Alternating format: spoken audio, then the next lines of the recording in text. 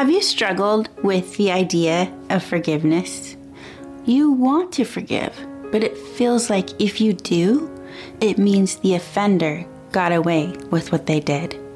And to top it all off, how do you actually do it? Today on Abide in Jesus, I'll show you how to forgive. I had some really big things to forgive. I had been severely abused and abandoned by those who should have been there for me.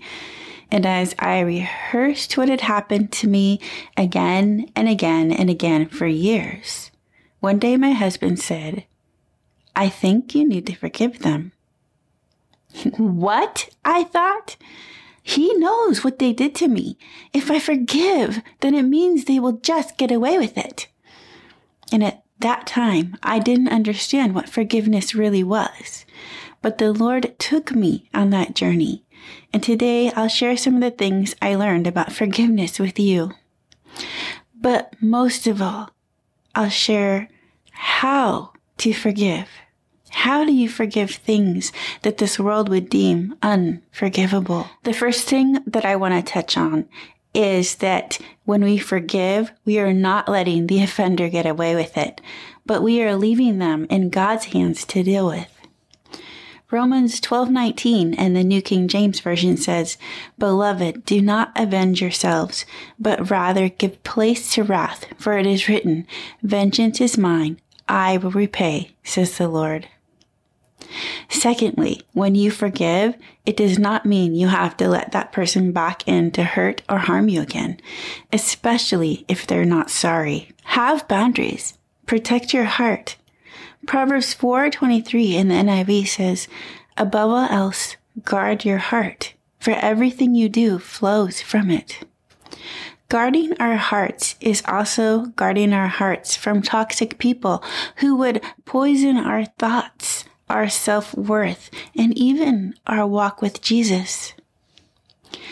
You can forgive and have boundaries. You can forgive and not let that person back in. One of my teachers in Bible college explained it perfectly. She said, "I forgive the person who stole my wallet, but I don't leave them alone with my wallet again. I forgive the person who broke my heart, who abused me, but I don't leave myself in a place to be abused or broken by them again." Forgiveness is a choice. Your feelings will follow later. It's okay to feel your feelings. Don't stuff them. Don't sweep them under the rug and not deal with them. It's okay and it's healthy to deal with the feelings of what happened to you. In the Old Testament, when people were in grief, they tore their clothes. They poured ashes on themselves. They wept and they wailed.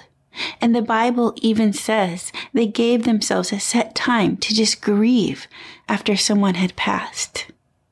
So it's okay to grieve what happened to you. It's okay to feel your feelings.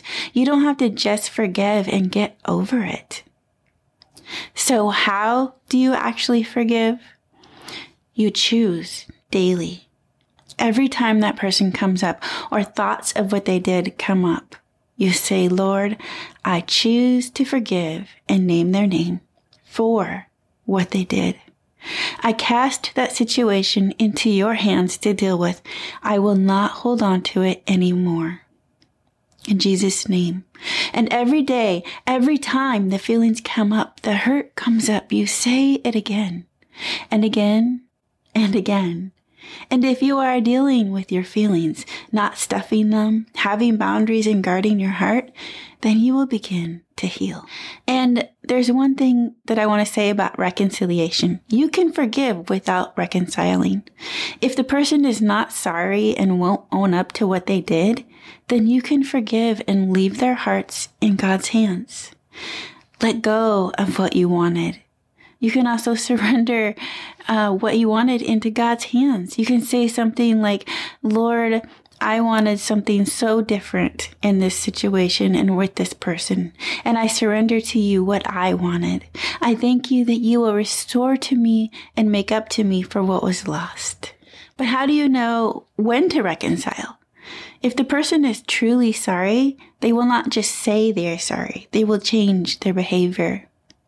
A true apology is about how they made you feel, understanding that what they did hurt you. If they try and gaslight you, which means denying things happened the way that they did, minimizing or denying your feelings, then they are not truly sorry and their actions will not change. But if someone truly knows that they have failed you and hurt you, and they are truly sorry and want to do better, then that is where you can pray about reconciliation. Make sure that you follow the Lord in His leading and His word. Don't go back into abusive situations. If you struggle with brokenness, you can read a free sample chapter of my book, Lord Heal My Heart, at carolinsbooks.com.